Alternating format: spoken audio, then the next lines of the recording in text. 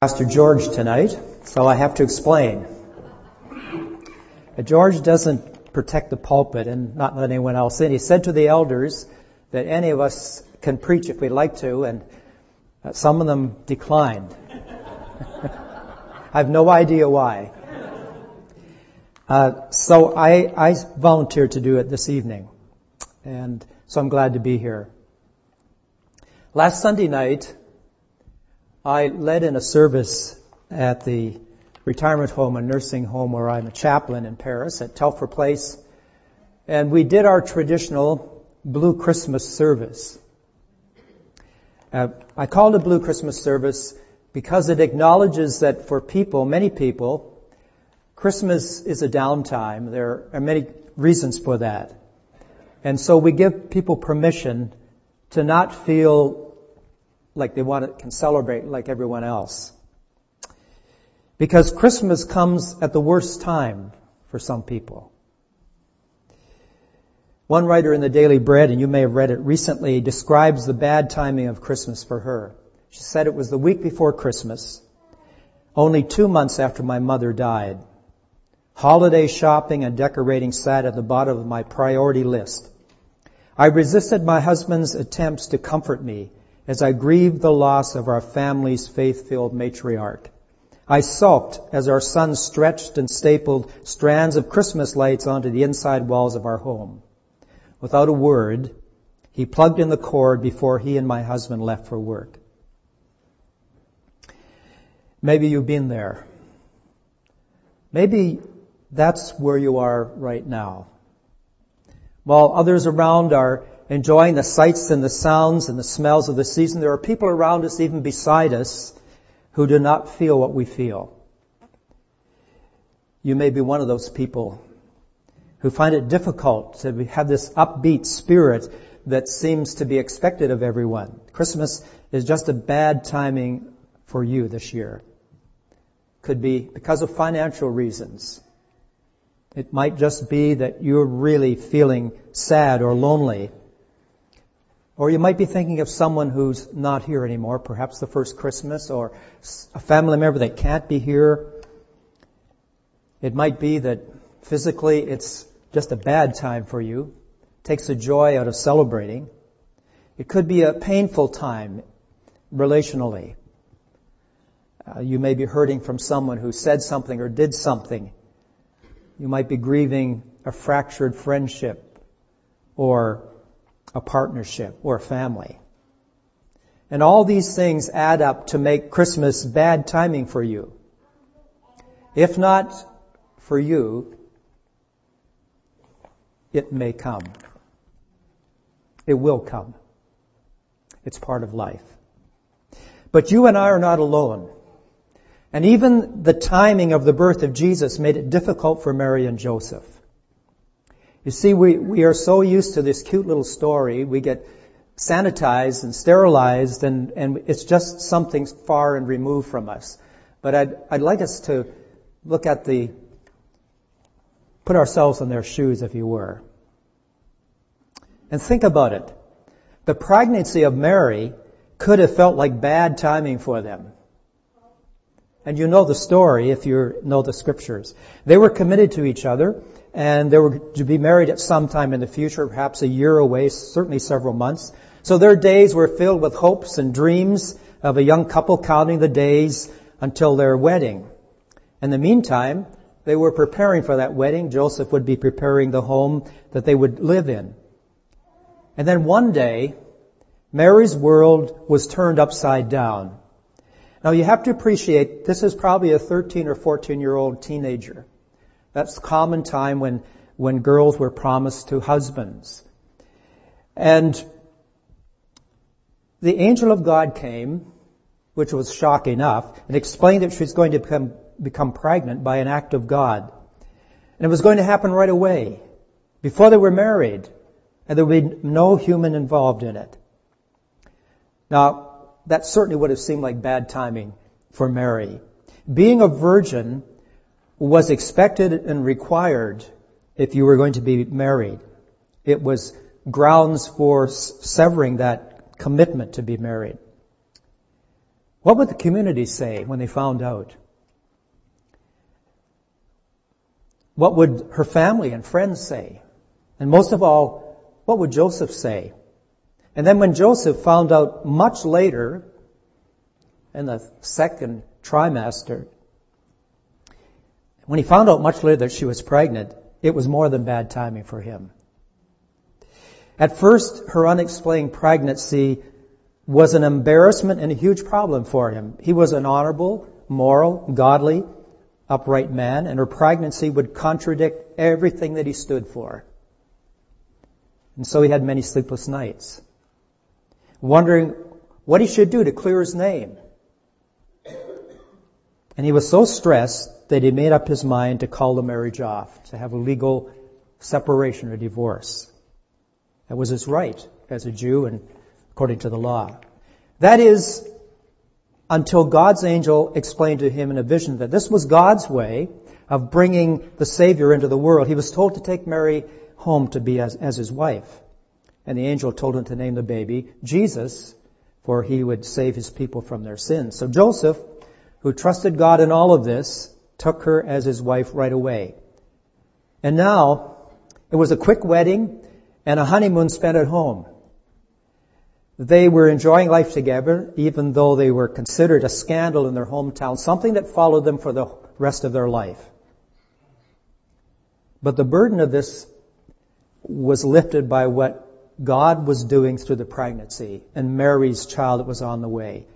They looked forward as a young couple to being parents, of not just being parents, but being parents to the Holy One from God, the Messiah as they understood. That was the prayer and the hope of every young lady in Jerusalem, or in Judea, that they might have the privilege of being the mother of Messiah. And that became Mary's privilege. So things were comfortable. Life was as good as it could be. That is, until another bombshell dropped. The governing authorities, as we know, made a decision that meant Joseph would have to take a trip to his tribal home in Bethlehem. And that trip could have felt like terrible timing. The Roman ruler announced that every person had to go to the place of their family's tribal roots to register for this count, this census that he'd ordered. Joseph's hometown was in Bethlehem. It was bad enough that Bethlehem was 3 or 4 days trip on foot from their village of Nazareth. But Mary was in her last months of pregnancy with the soon-to-be-born Jesus. Joseph couldn't leave her at home. So they packed up for this unplanned trip and left Nazareth for the trip down south to Bethlehem. What a bad time to make a trip, to have to make a trip. What an uncomfortable condition for Mary to be in to travel, either walking or riding on an animal. But they had no choice, so off they went to Bethlehem. And their arrival in Bethlehem must have seemed like unfortunate timing. When they arrived, the town was bursting at the seams because all the rest of Joseph's tribe of Judah had come from the census from all over the Roman Empire. There were thousands of people there. And every possible living space was taken up, as we know. There was no room in the inn for them, as the scriptures say. The only place they found was in an animal shelter on the edge of town. And the birth of Jesus in that place, in that animal shelter, must have seemed like unwelcome timing. Why did it have to be there? What a humbling place to have to give birth to the Savior of the world, the Son of God, the Creator. But that's where the young virgin delivered her first child, without the help of a midwife or any other experienced family member. And from the human perspective, from the ground level, everything could have seemed to be bad timing for Mary and Joseph. But we know there's God's perspective, and that's the real picture. Because the birth of Jesus was not bad timing in God's plans. In fact, it was perfect timing. And this scripture verse that we have on the screen is from Galatians 4:4. In the fullness of time, God brought forth His Son, born of a woman. Now, a couple of other translations say it this way: when the set time had fully come, God sent His Son. Or, when the right time came, God sent His Son, born of a woman. And this verse in Galatians 4:4 is the watershed point in the history of God dealing with His people. In this scripture text, Paul says the arrival of God's Son in human form was God's chosen time to free those who'd been living under the rule of the Old Testament law of Moses, to redeem them, that we might receive the full rights of being sons of God. So it was God's chosen time. He had set the timetable for the arrival. This was not a last-minute arrangement. This had been set in the ages past. And so Mary's pregnancy was right on schedule in God's plans. The trip to Bethlehem was a fulfillment of prophecy made hundreds of years before that the Messiah would be born in Bethlehem. The first Christmas came in God's time, and it was perfect. The Apostle Peter says, with the Lord 1 day is 1,000 years, and 1,000 years is just as 1 day. And someone has said this, God has His own sense of timing. He has perfect timing. Never early, never late. God is never in a hurry, but He's always on time. Mary and Joseph understood that all of these things happen in God's perfect timing. And so that put a different spin on everything. It colored everything from God's point of view. They knew that God was in the picture. God had sent His angel to tell them. There was no question about it. Things began to make sense. All those little details, the trip and every detail that happened. They came to understand that not only was God in the picture, but He was fully involved in these events. And even the timing of the pregnancy and the trip to Bethlehem. Even the birth of the Messiah, hidden from curious onlookers, or Herod, the paranoid Jewish ruler who would seek to destroy Him. And they knew that they could trust God, they could trust themselves to the Lord about everything. Her pregnancy before marriage, their trip to Bethlehem in her last months, and giving birth in the crude animal shelter. Now fast forward until today, where you and I sit, what we face today. Christmas may be bad timing for those of us who find this time of year difficult and challenging. And that's okay if it is. In fact, we find out that many things in life seem to be bad timing, don't they? But we can take a page out of Mary and Joseph's life story. We too can believe that God is in the picture in whatever we are going through. Now I know that's hard to get our heads around sometimes, but that needs to be our North Star. God is always in the picture. We're not alone. We're not on our own. God is a very present help in time of trouble. He never leaves us or abandons us. And the second thing, like Mary and Joseph believed, we can also believe that God is fully involved in our lives in what we are dealing with. Now, we didn't say God causes everything, but He's fully involved. Mary and Joseph not only believed it, but they trusted themselves to God's purposes and what was going on in their lives. Think of Mary. Mary submitted herself to God in childlike faith. She didn't hardly ask any questions, just a couple of questions. This miraculous conception, which she had never heard of before, about being single, about being pregnant, about being the mother of the coming Son of God. What did she say? I am the Lord's servant. It's okay with me. Paraphrasing what she said.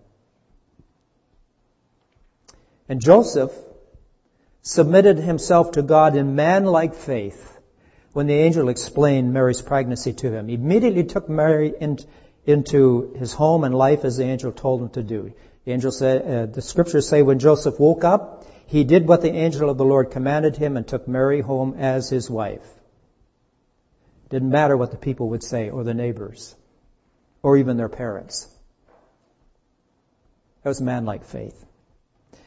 And Mary and Joseph stand as ordinary people like you and I who model what it means to take God into our lives and our situations without reservation. There's only one thing that gets in the way of doing that. Only one thing that stands between us fully embracing God in our lives and in our situations. It's when you and I focus on ourselves and make everything about us. But our wants, our dreams, our comfort, our happiness. Mary and Joseph did not let themselves get in the way of what God wanted them to do in them and through them. They laid down all their personal interests for the sake of the Savior that came into the world. It was God's arrangements. They could trust Him. And that is just what Jesus Christ chose to do in being born of a woman. Jesus laid aside all the glory He shared with the Father in heaven from the eternal past.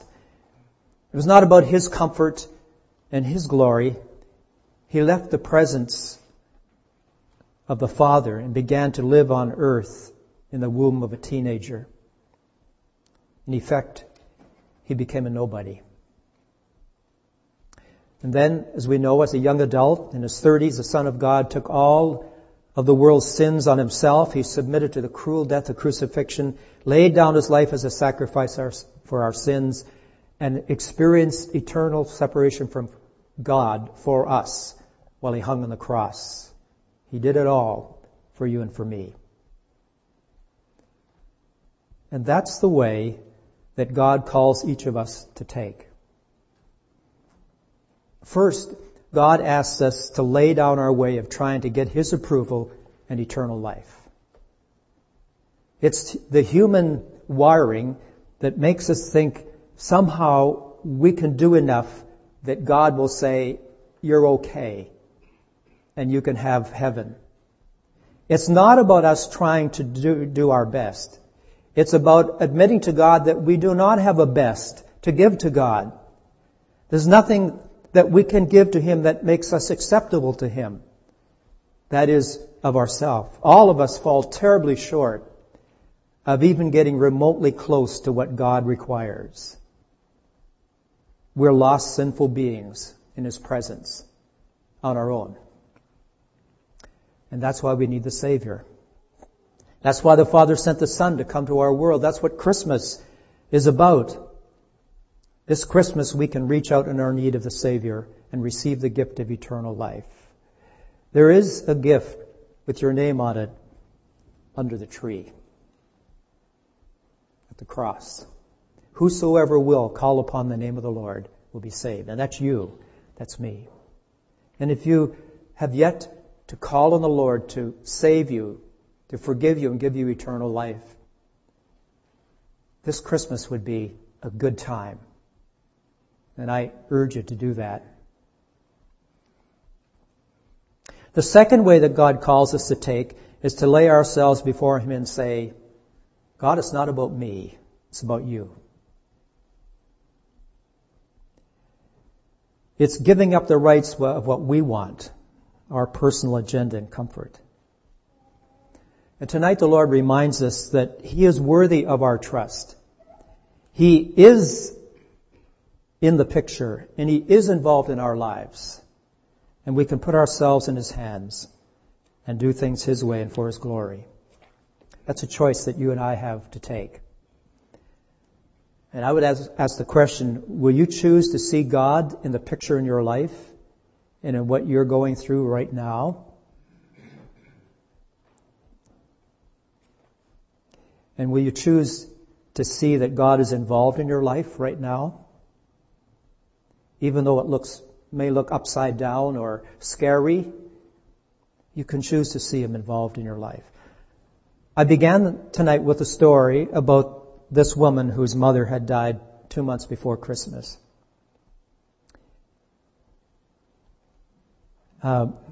She made a choice to change her focus on herself to the Lord. Remember, her son had plugged in the Christmas lights before they left the house. And she was in a terrible, grieving and despondent, un-Christmas spirit. And after her husband and son left, the Christmas lights were on, and she says, as the colorful bulbs blinked, God gently gently drew me out of my darkness. And no matter how painful the circumstances, my hope remains secure in the light of God's truth, which always reveals His unchanging character. What she said is, she got her focus off of herself, and she got it on Him. That's what Christmas is about. The Creator of the universe, who has created all the galaxies and is the controller of all of the galaxies. God's Word promises us that we can trust Him to lift us up and carry us through the difficult times in life. And this verse from Isaiah is something that many Christians have hung on to as they've worked their way through life. Those who hope in the Lord will renew their strength. They will soar on wings like eagles. They will run and not grow weary. They will walk and not be faint. God's grace is totally adequate for everything we face. When we get to talk to Mary and Joseph, or if we were to talk to them tonight, they would tell us that very same thing. And they would tell us that God's timing was perfect and His grace was more than enough. My wife and I believe that, and we seek to live by that. And may each of us experience that tonight. Would you take a moment to reflect in prayer?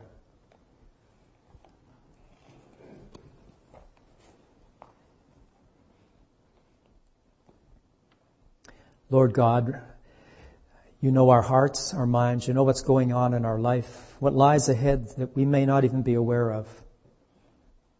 We come to lay ourselves at Your feet again tonight, to trust You with everything, to see You in the picture, and to believe that You're involved in our life. Thank You that we can trust You unreservedly. And we do in Jesus' name. Amen.